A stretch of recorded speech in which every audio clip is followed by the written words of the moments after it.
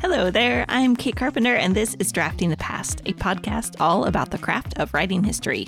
In this episode, I'm excited to welcome historian Dr. Nathan Perl-Rosenthal. Thanks, it's wonderful to be here. Nathan is a professor of history at the University of Southern California. His first book, Citizen Sailors, Becoming American in the Age of Revolution, came out in 2015. His new book just came out this month, February 2024, from Basic Books. It's called The Age of Revolutions and the Generations Who Made It, and it tells the history of the Revolutionary Era from 1760 to 1825 across multiple nations and many individual lives. Nathan and I talked about the merits of messy outlines, how historians could borrow the techniques of fiction writers, and why his new book was a bit like making cheese. You'll just have to listen to find out what that's all about. Here's my conversation with Dr. Nathan Perl-Rosenthal. In a sense, I think I may have been a little bit set up for this. There are a lot of books in my genealogy, so to speak. My great aunt, my grandfather's sister, was like a pretty prolific author. She did cookbooks, she did children's books, she did YA books. My grandmother published books. On the other side, my grandparents didn't publish books, but they did write them, but they left them in drawers. My father is a writer. My mother is an author. So I don't think it's, you don't inherit these things, but there was certainly the idea all around me that you might publish a book. It turns out it's a lot harder than just they make it look. So that was sort of, I think, I grew up in a family that had lots of writers in it. And I suppose I always thought it was interesting to try to write for, the broadest audience possible, whatever that might be. I mean, in my high school, it meant writing for, trying to write for lots of my peers. And, in graduate school, it meant trying to write not just for my two friends or not just for my advisor, but maybe trying to have a wider audience. And I kind of love the discipline of trying to find a way to communicate as a scholar what are, often pretty abstruse, pretty esoteric ideas as much as possible in a fairly accessible way. So I think, in a sense, I'm not sure there's a trajectory. It's sort of just like, I think this was what I wanted to do from the start. Maybe I've gotten better at it.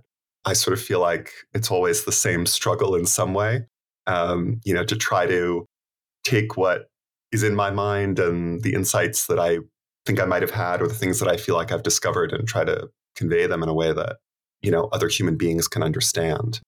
And that's, I don't know if there's a trajectory there. It might just be a kind of idée fixe. Well, let's dig in first to just practical questions. So when and where do you like to do your writing? In theory, I like to do my writing in the morning when I'm fresh and I sit down and I write a page or two. In practice, I spend 2 hours staring at a blank page and then I go to a cafe and then in 25 minutes, I do all the writing that I supposedly was supposed to do before.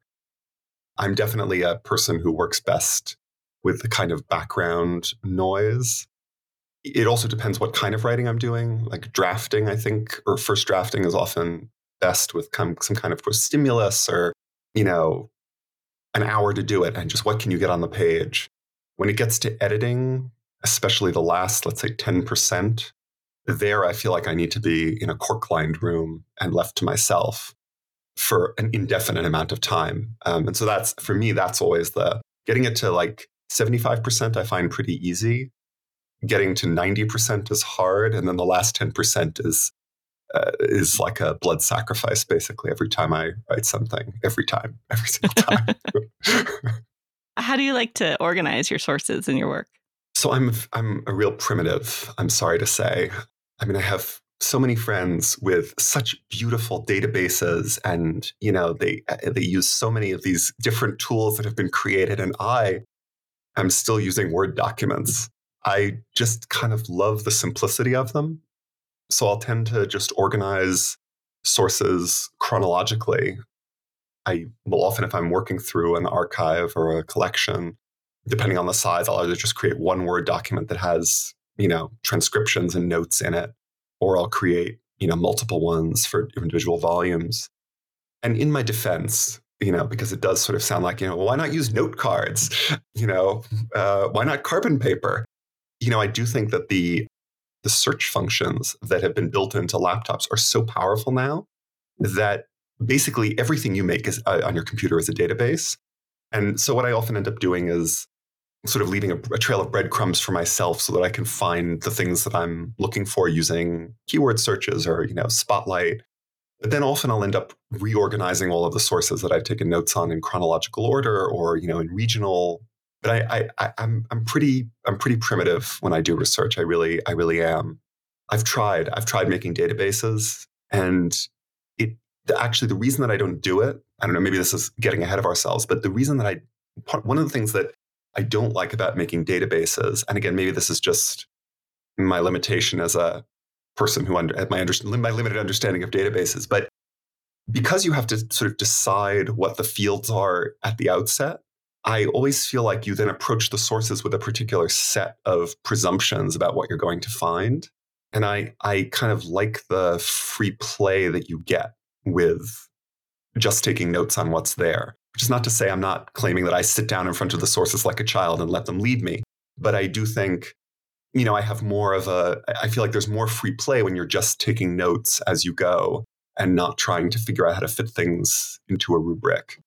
But I'm sort of always, I'm waiting for the day when I say that to someone and they explain to me why I'm totally and utterly wrong.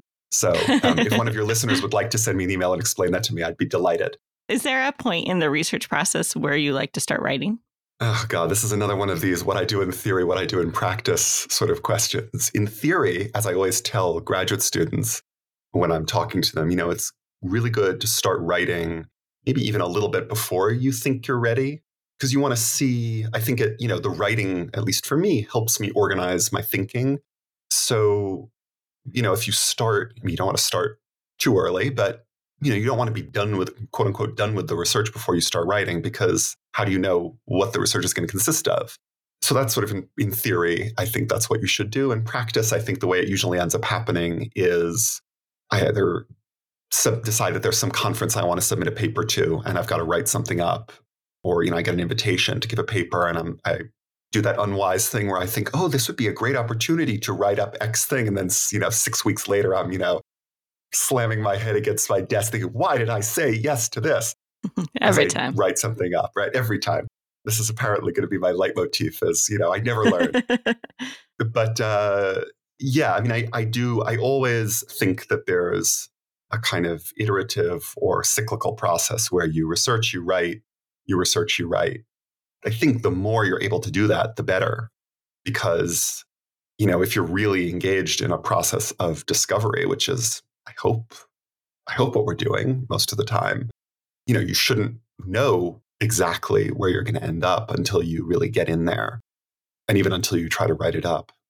I remember Bernard Bailyn in one of he has this little book of where he's being interviewed about his writing process. And he describes Bernard Bailyn, the sort of great 60s, 70s historian of the American Revolution, who recently died just a few years ago. He was being asked about his sort of magnum opus, The Ideological Origins of the American Revolution. And he describes someone asking him to see the outline he had written. And he brings out the outline. And it's this taped together thing with lots of notes on it. And, he's pasted over things. And so, even this book, which, for any, if you've read it or if your readers have read it, or your listeners have read it, it's, just of an elegance and economy of argument and evidence that's astonishing. And, the outline for this apparently is just like a complete mess. So I think there's some real truth there that even, or maybe to arrive at that kind of economy, you actually have to go through a phase that's just, an explosion of paper. At least that's what I'm going to keep telling myself. No, I like that. So then do you use an outline when you approach drafting? Yeah, I do outlines. And I tell students to do it as well, for sure. I tend not to do very detailed outlines. And I suppose I owe an apology to Ms. Meeker, my 8th grade social studies teacher, for being so resistant at the time to learning how to do outlines with all the proper bullet points. Because probably if I had paid closer attention, this would be a lot easier. But, I think definitely I try to think about, the broad headings that I'm going to deal with and how I want to move from subject to subject. When we talk about the process for the book that's coming out, I can say a little bit more about how it was different from the first one. And part of it is about the outlining. But the other thing that I sometimes do, and I always recommend this to students and sometimes even colleagues who are, lost in the wilderness, is reverse outlining, which I actually think is an amazing practice. So, where you start with whatever you have written and you try to figure out what the outline of that thing would look like. And it can be an amazing discipline if you just, something isn't working, but you cannot figure out how it's not working. Just that discipline of going back to an outline format, I think can be very powerful. And I definitely have done it a few times with both books. I think there were bits where I felt like I needed to work backwards to outline, to try to figure out what it was that I thought I was doing or what it was that I was trying to accomplish and what was missing. I feel like that touches on this question a little bit. What does your revision process look like after you've drafted? I have a lot of trouble letting go of things, which is, I think, part of the explanation for that bloody last 10% of the project. So again, like the sort of roughing in, I don't find all that difficult. And I would say my first drafts are usually pretty clean. I mean, they're fairly readable, fairly coherent generally. I mean, not always, but I just kind of can't write something that isn't, like, it just doesn't come out unless I'm writing something that follows to me. Hence, I suppose also that 2 hours spent in the morning where I don't actually write anything that I was talking about before. But then I often will reread and think, no, this whole section either needs to be somewhere else, or actually this needs to be much longer than it was before. So it's not uncommon for me to do like a pretty significant revision of some substantive part of an article or even a book. And then there's further rounds of, refining language and jiggering with, transitions and first and last paragraphs and the mechanics of sentences. Yeah, I have the disease where I sort of keep trying to do it until much later than I should. So every time I'm in proofs, there's always, some sentence that needs to be rewritten in proofs, which you're, not really supposed to do. And so far, I've always had good luck with managing editors and the like who've always sort of been like, okay, just this once. If they knew that I had done it with every other piece of thing that I had written, they might be more resistant. But I don't know. I think it comes from a desire to, not for perfection, since perfection isn't achievable, but, a desire to be as clear and as precise and as convincing as possible. And I think every time, at least I read over my own work, I feel like I read it with slightly different eyes. And there's something else that I feel like usually I need to be convinced of, or I need to make it as persuasive as it can be. So there's always this urge to jiggle it a little more. Is there someone you rely on to step in and say, like, no, Nathan, this is good enough. You need to let this go? That's a good idea. Are you volunteering for the job? No. I think in the end, I feel like I have to be satisfied myself. So the copy editing stage, which is sort of the last opportunity to rewrite sections, basically. I really feel like that always takes me a long time, and I've got to, whatever, I just have to expect that I'm going to feel frustrated and worried about it, and say to myself, I have X amount of time. I'm going to do the very best I can in this amount of time. But no, I think I'm afraid that my technique is more, I'm going to take every last minute that's on the clock. Yeah. It would be good to have someone who could step in and say, I think that's enough. When I was preparing for this interview, I was struck to learn that your first book was not your dissertation, or not, evolved out of your dissertation, which seems sort of unusual for a historian. Why did you decide to go with a different project?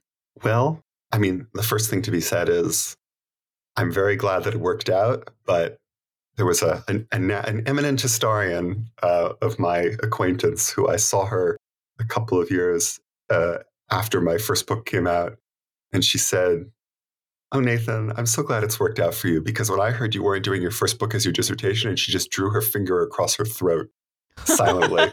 And she's a good friend. And, so I took it in the spirit in which it was offered. But it was somewhat risky. And I was really lucky to have people who were willing to take that risk with me in the university, among the publisher, et cetera, et cetera.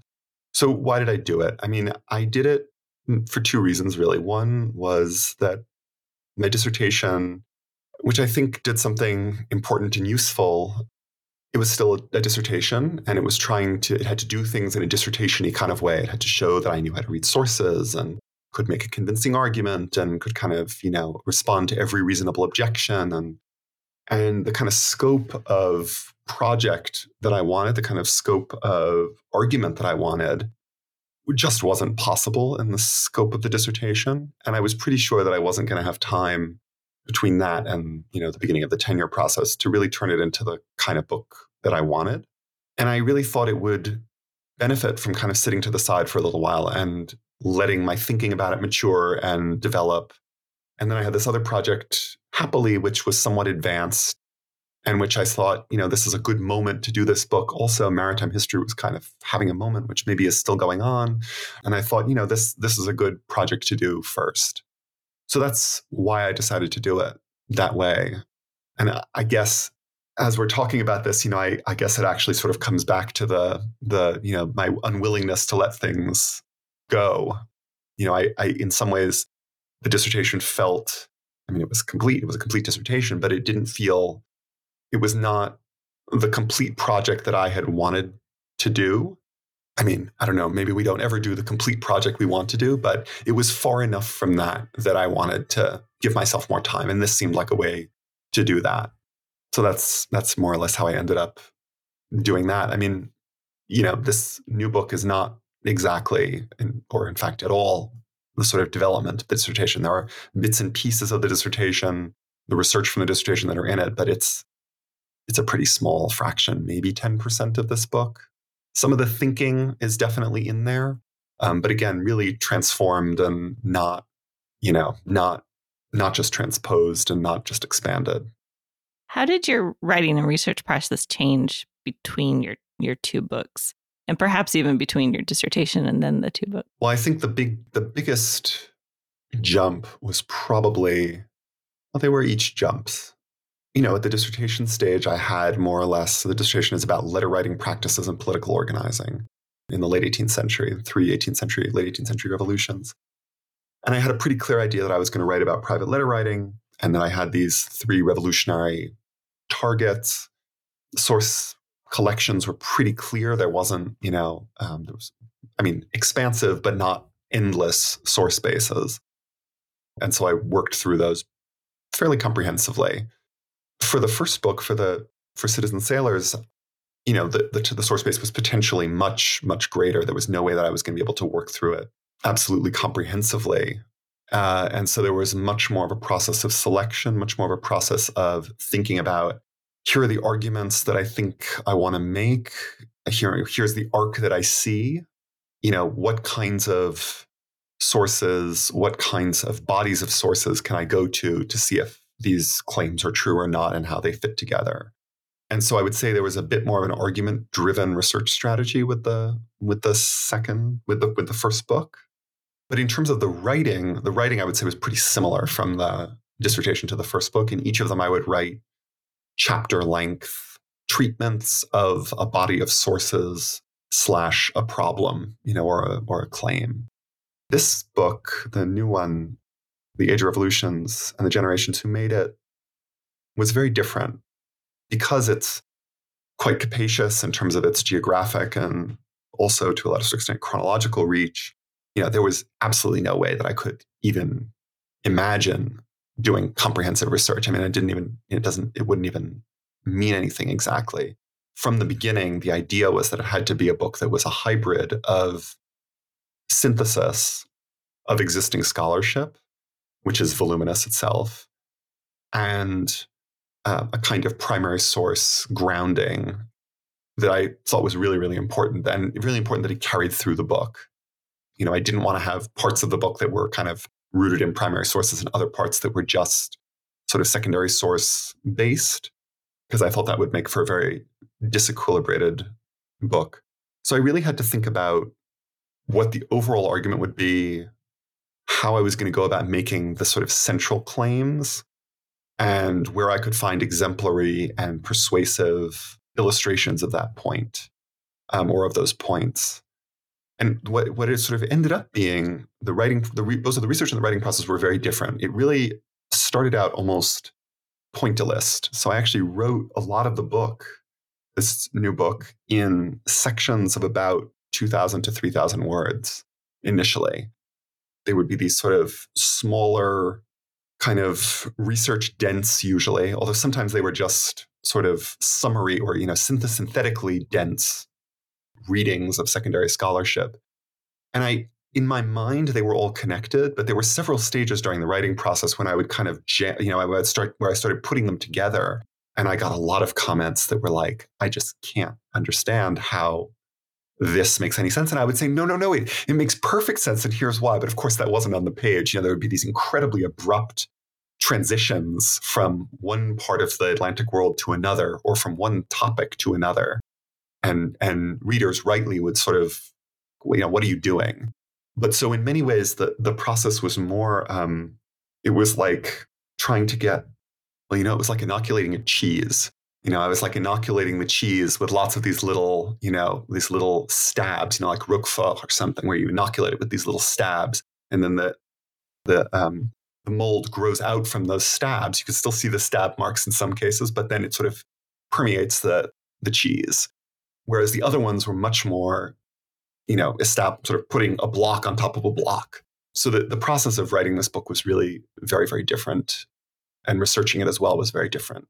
You sort of indicated earlier that related to the question of outlining. Did you then did you reverse outline to try to figure out how the mold was growing? Yeah, sometimes I had to do reverse outlining. I would say more that this book, I had to do a lot more outlining of individual sections and of little pieces.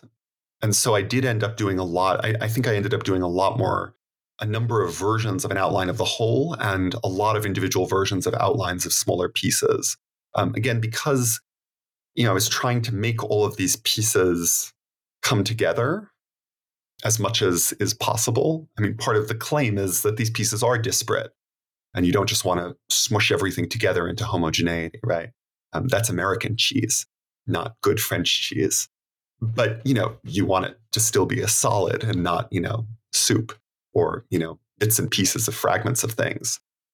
And so I think outlining was actually more important to me in some ways in this project than it was in previous ones, where I really felt like I had to kind of keep telling myself, here's what I'm trying to do.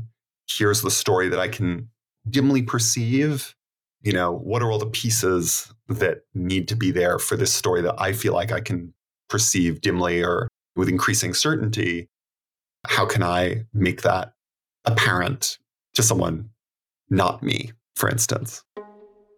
To better understand how this process of narrative inoculation worked out in the finished book, I asked Nathan to read an excerpt and answer some questions about it for me. Here's Dr. Nathan Perl-Rosenthal reading from Chapter 1 of Age of Revolutions. Even for the best positioned and most talented, the road to success in the stratified world of the mid-18th century was long and uncertain. Louis-Augustin Bosc, born in 1759 to a moderately well-off family, was about 17 when the Lit de Justice of 1776 took place.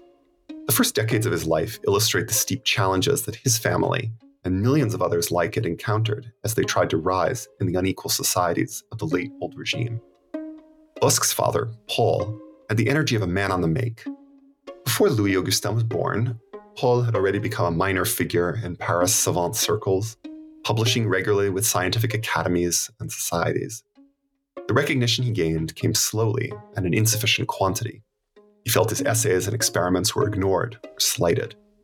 In 1769, perhaps tired of seeking entry to the inner circles of Paris science, he accepted an offer to helm a new glass manufacturer near Saint-Flour in south-central France. While his father sought to advance, young Louis-Augustin ran wild, quote-unquote, at the home of his maternal grandmother. At the age of 10, he was sent to a boarding school in Dijon. Though the school was run by monks, the half-Protestant Busk found it welcoming and accommodating. His teachers did not insist that he appear at Mass, and they allowed him, perhaps even encouraged him, to read books by deists and skeptics. The school, too, was an element of his father's strategy. Because his maternal grandfather had been an artillery officer, the young Busk had a leg up on entry into the artillery corps.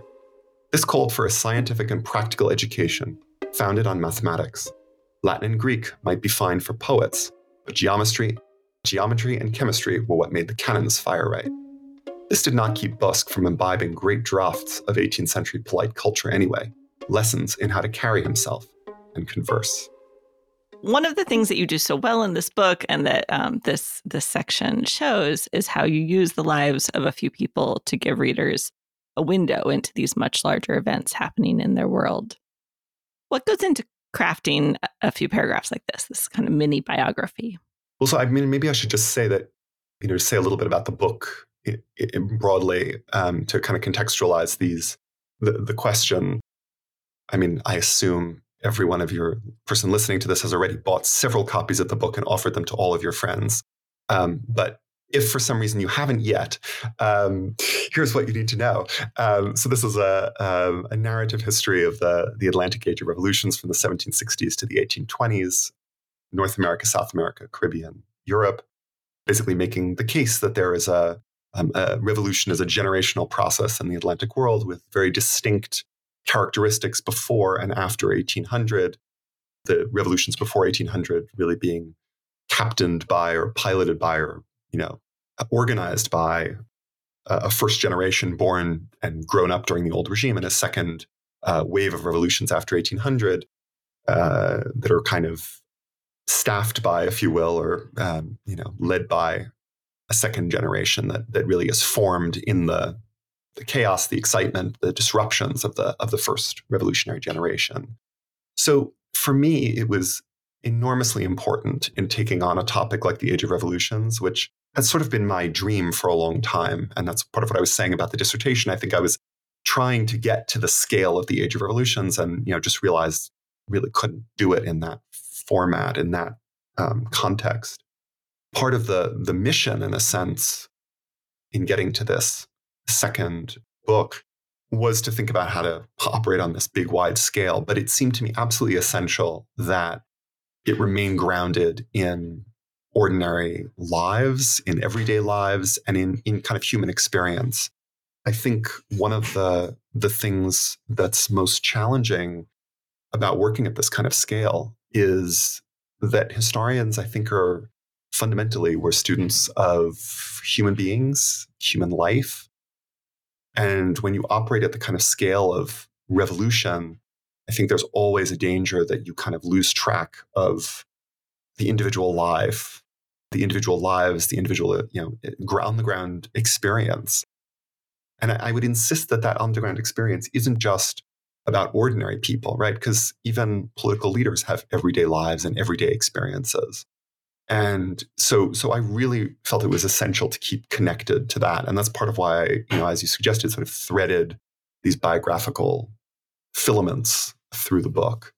So, what goes into couple paragraphs like this, and that was 3 paragraphs you had me read. Well, the first thing that goes into it is that it was, in the first draft that I wrote of this, it was probably 3 times as long because I knew so much about it. I had so much to say, I read Paul Busk's, essays and thought about what he had to say about things and, saw how grumpy he was and had a lot to say about that and, wanted to put all of that in.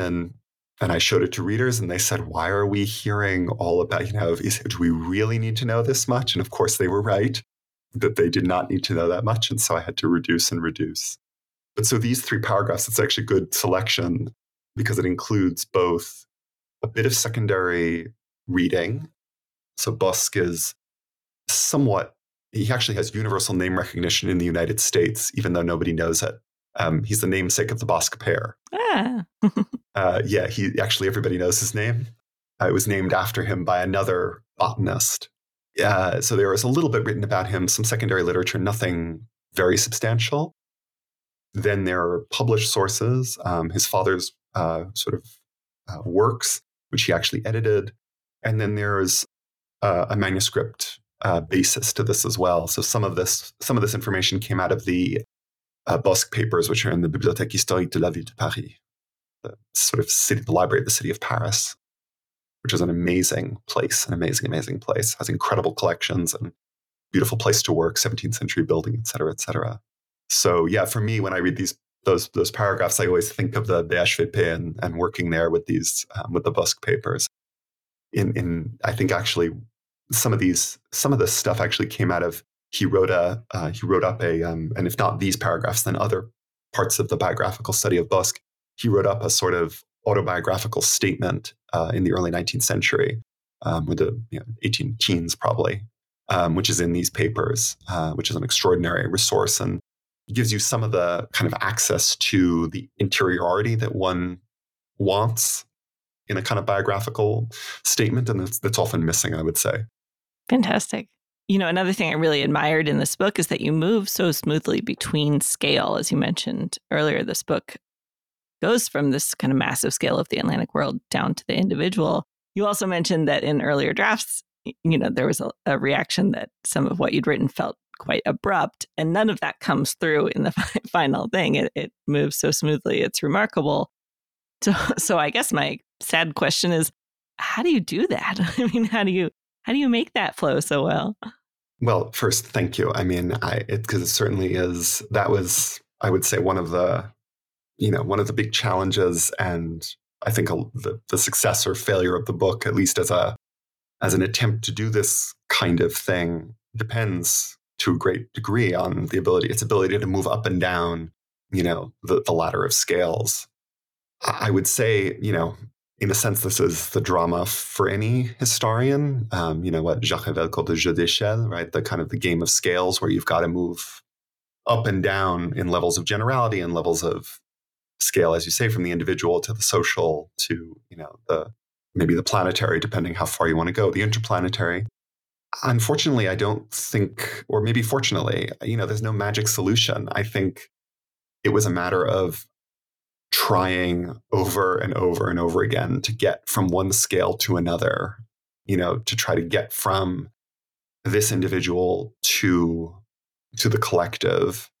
And in a way, I think what I actually found the hardest, and this was feedback that I got a couple times at a fairly advanced stage, was that the thing that was the trickiest was the kind of middle term. In other words, that the individual, wasn't so bad, and the kind of biographical and the sort of depicting of the world around an individual, that was, you were working out from the individual, that was okay. And the scale of kind of the national or the Atlantic or the transnational, that was also, I think, whatever, that felt pretty organic to me. And the scale that felt really difficult was the one between them, in a way. The scale of, let's say, the social group, the scale of, a caste group or a class group, and linking the individual lives to those intermediate groups, and then from those intermediate groups to the higher scales. But I mean, you could pick any passage in the book, and I can probably show you how I had to cut or add, or both cut and add. I mean, I will just cop to the fact, is this proud? Is this shamefaced? I don't know. In the later stages of writing, I ended up at one point adding 30,000 words and then cutting another 20,000 words. Mm. And this was after the manuscript was already roughly the length that it is now. So there was just a lot of kind of filling in, a lot of filling gaps, and then taking out a lot of things where I just, where I had warmed to my subject, as one does, because I mean, you fall in love with the people, fall in love. Sometimes you really, really hate them. But, you become interested in, you become intrigued by the people that you work on. And I happen to have, some of the people that I chose to spend the most time with in this book, the sort of more biographical subjects, I did for the most part really like them and find them kind of fascinating and, likable, maybe not, but engaging and kind of vivid. And so, I just wanted to go on and on about them. But sometimes the reader doesn't really need you to. So yeah, I mean, I think it really is, it feels like a cop out, but I think the answer is trial and error. But I guess also maybe I should say one other thing that, is, I think, we haven't talked about, or you've talked about a little bit, but, the question of readers and comments. And that was one of the things that I most relied on readers for, both other scholars, non-scholars, because several non-scholars read it as well. I really wanted their help figuring out, where am I just going on? Where can you not follow what I'm doing? Where is the jump too high? And that's, I think one of the things that you can really get from a reader. In another episode of this podcast, Dan Bauk said that he likes to give readers a draft manuscript and say, just mark wherever you get bored, which I thought was brilliant. Oh, yeah, definitely. Definitely. I mean, I've never had the guts to actually say that to anyone because I kind of don't want to know. But yes, I mean, I always wonder, when is it that you get tired, right? When is it that you lose interest? Definitely. Who do you rely on for that kind of feedback? So, I mean, I was really fortunate with this book. I mean, I can sort of say something about this book and then say something more general about feedback. With this book, I was really fortunate to have really generous colleagues who spent a lot of time reading. One particularly astonishingly generous colleague sent me something like 14 pages of comments. I had two manuscript reviews where the colleagues were super duper helpful, really, were encouraging, but also tough on a lot of things. And that was incredibly, incredibly helpful. And, I also really benefited from my editors. This book is coming out with Basic Books, a trade press. And one of the real reasons that I wanted to work with my editor there, Brian Distelberg, is he has a well-deserved reputation for being an excellent reader. And he just read through it and he basically said, like, he tried to read it as a non-expert, as a person, standing in for the eyes of the non-specialist reader. And he said, like, here, I don't know what's going on. Here, I feel like you're going on for too long. Here, I don't really fully understand where the argument is going. And that was so helpful, so enormously helpful. So I felt like for this book, the thing that most helped me was having readers who were willing to plow through the whole messy manuscript or large segments of it. There were also lots and lots of people, and they're all thanked in the book, or many of them are, who read individual chapters. And that was also especially for, because some of this stuff is pretty far outside of my home turf as a scholar. It was so helpful to be set right on all sorts of factual and interpretive matters. In general, I would say I have, a handful of people who I consult pretty regularly when I'm writing most things. I have a pretty small group of people. I have a sort of a writing group, and we've been sharing stuff pretty regularly for a number of years, 5 or 6 years. And that can be really helpful, for almost any piece of writing. But yeah, I think just the fact of bouncing it off other people, it almost doesn't matter whether they're specialists. It doesn't matter whether they have a huge amount of time to look at it. Just having someone who can say, I mean, it's always great if it is a specialist and they have a huge amount of time, that's even better. But, just having someone who can look at it and say, this just doesn't hold together. I mean, I distinctly remember my graduate advisor once saying to me, his only comment on an essay that I'd spent, like a month on, his basic comment about it was, this is very interesting, but as it is, the structure defeats the argument. I mean, he was completely right, and that it ultimately turned into a published article, sort of in part in responding to that. But, I think feedback doesn't necessarily need to be exhaustive to be extremely useful. Yeah, absolutely. Are there people you like to read for inspiration as a writer? With this project, I spent a lot of time thinking about sort of two things in sort of two phases. I mean, I'm making it make sense in retrospect in a way that it didn't at the time, probably.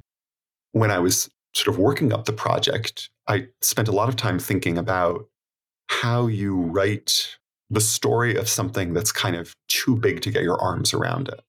How do you tell a story that's at a scale where you just can't do everything, right? Because I'm sort of coming out of the dissertation, and right, the dissertation mode that we're taught is, I will know everything about this subject, right? And I was just sure that this was not going to be that kind of book.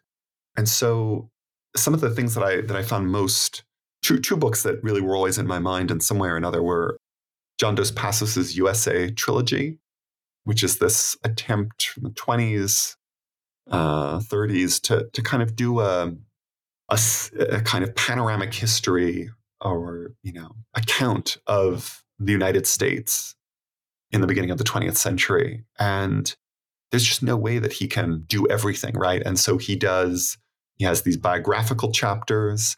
He has these chapters that are sort of fictional narrative. And biographical, I mean, it's biographies of famous people, fictional narrative that's broken up across the book.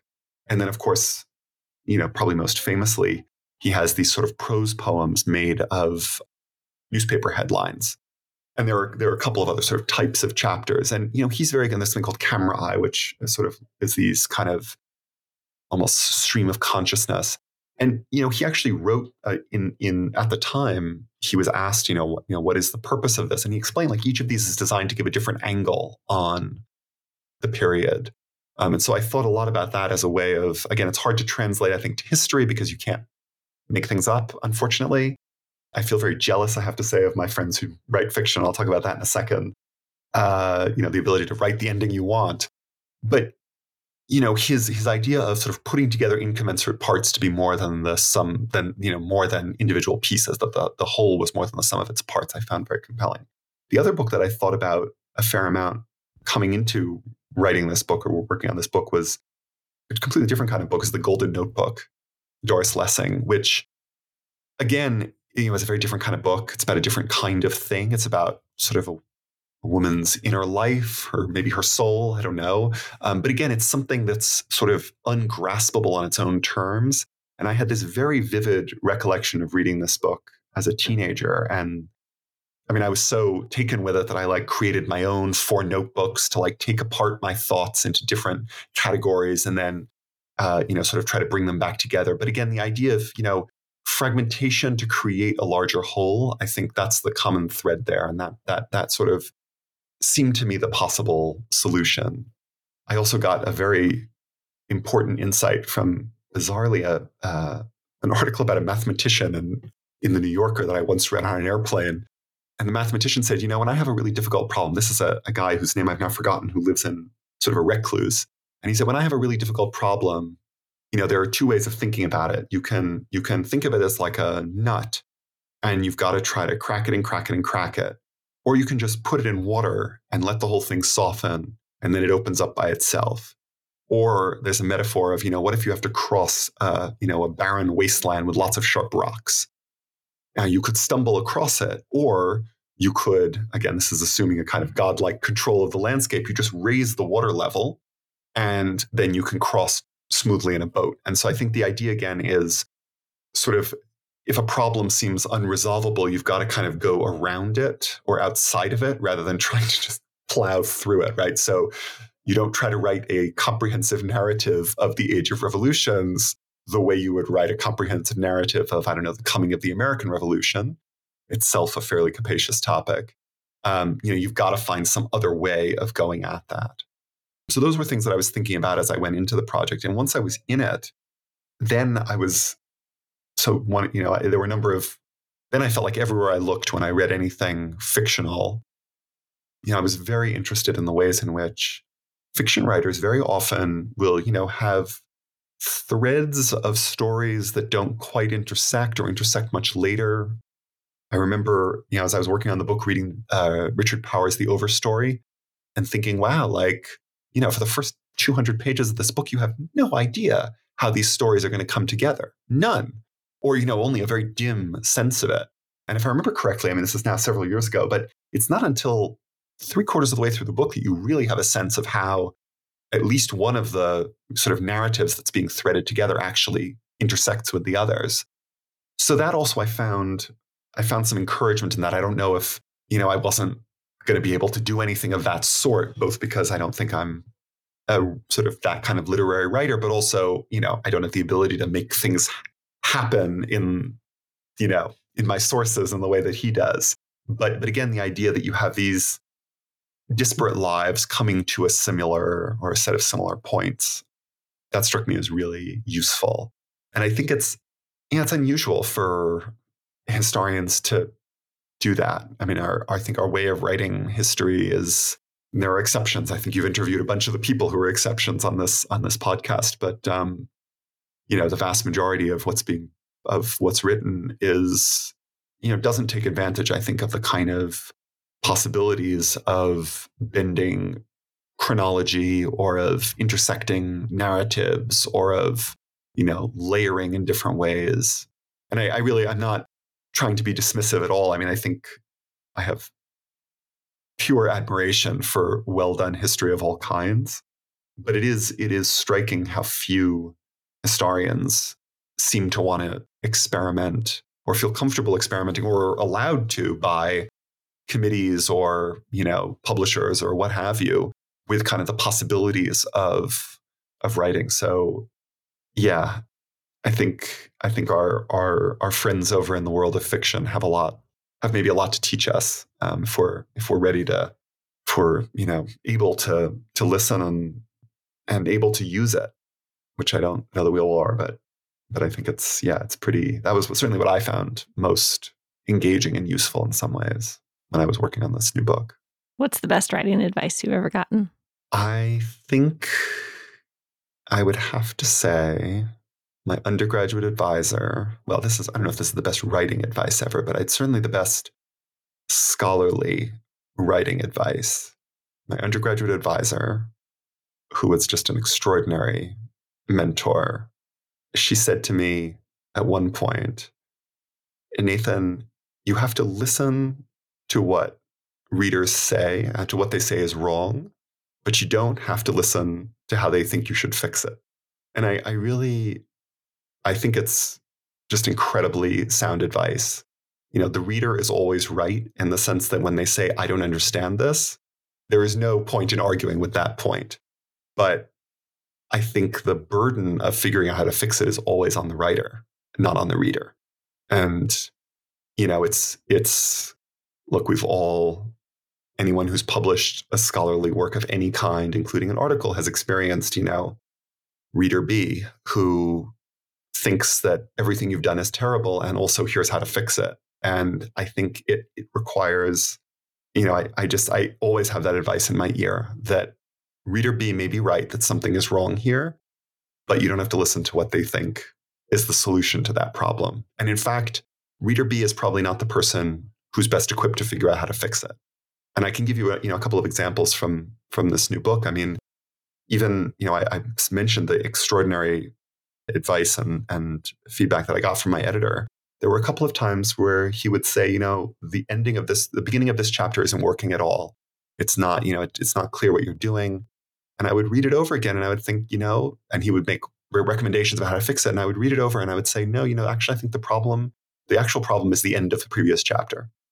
And, is that like a brilliant insight? No. But the point is, I think you cannot argue with the person who reads and says, this isn't working, but figuring out what it is that needs to happen to fix it, I think is very much the writer's job and the writer's responsibility. And you need to assume that it's both a privilege and a responsibility. And I think I always feel like it's kind of liberating to say, thank you. You've told me what doesn't work. And now I'm going to figure out how to make that better, and hopefully you can. That's largely the other problem is sometimes Sure. It doesn't seem fixable, but mostly it does. Before I let you go, is there anything you're working on now that you're up for talking about? Yeah, I'm working on I'm in France this year, and I'm working on a new project about prize law. So a global history of maritime prize law. So this is the law that governs captures of ships and cargoes at sea. And basically, I'm interested in the ways in which prize law functions across really the whole early modern period from the 16th century through even the end of the 19th century as a way of both constructing and deconstructing empire through the medium of private property and private property relations.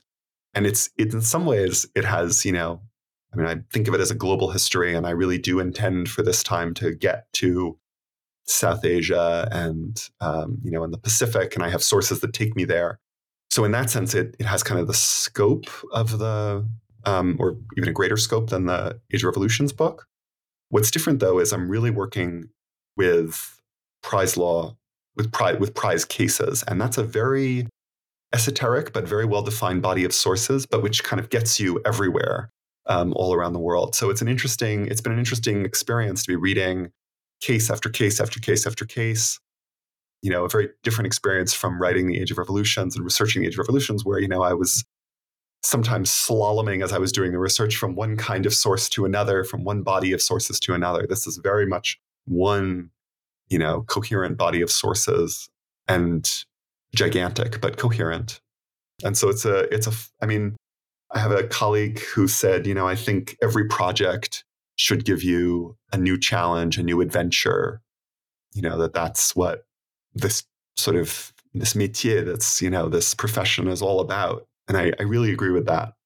And so this is my new challenge, I guess. And the new fun thing that I'm trying to do is to figure out how to tell this connected global story out of this very dense, very somewhat abstruse, but I think really with tentacles in every corner kind of set of sources. So I'm very excited about it. Sounds like an excellent challenge to me. Dr. Nathan Perl-Rosenthal, thanks so much for joining me on Drafting the Past. It's really been a pleasure to talk about your writing process. Thanks so much for having me. This was really great. Thanks again to Dr. Nathan Perl-Rosenthal for joining me on Drafting the Past. Thanks to you for listening. This show would not be possible without your support, whether that's listening, sharing episodes with your friends, or donating to keep me going. I'd love to hear how you're using the show, too.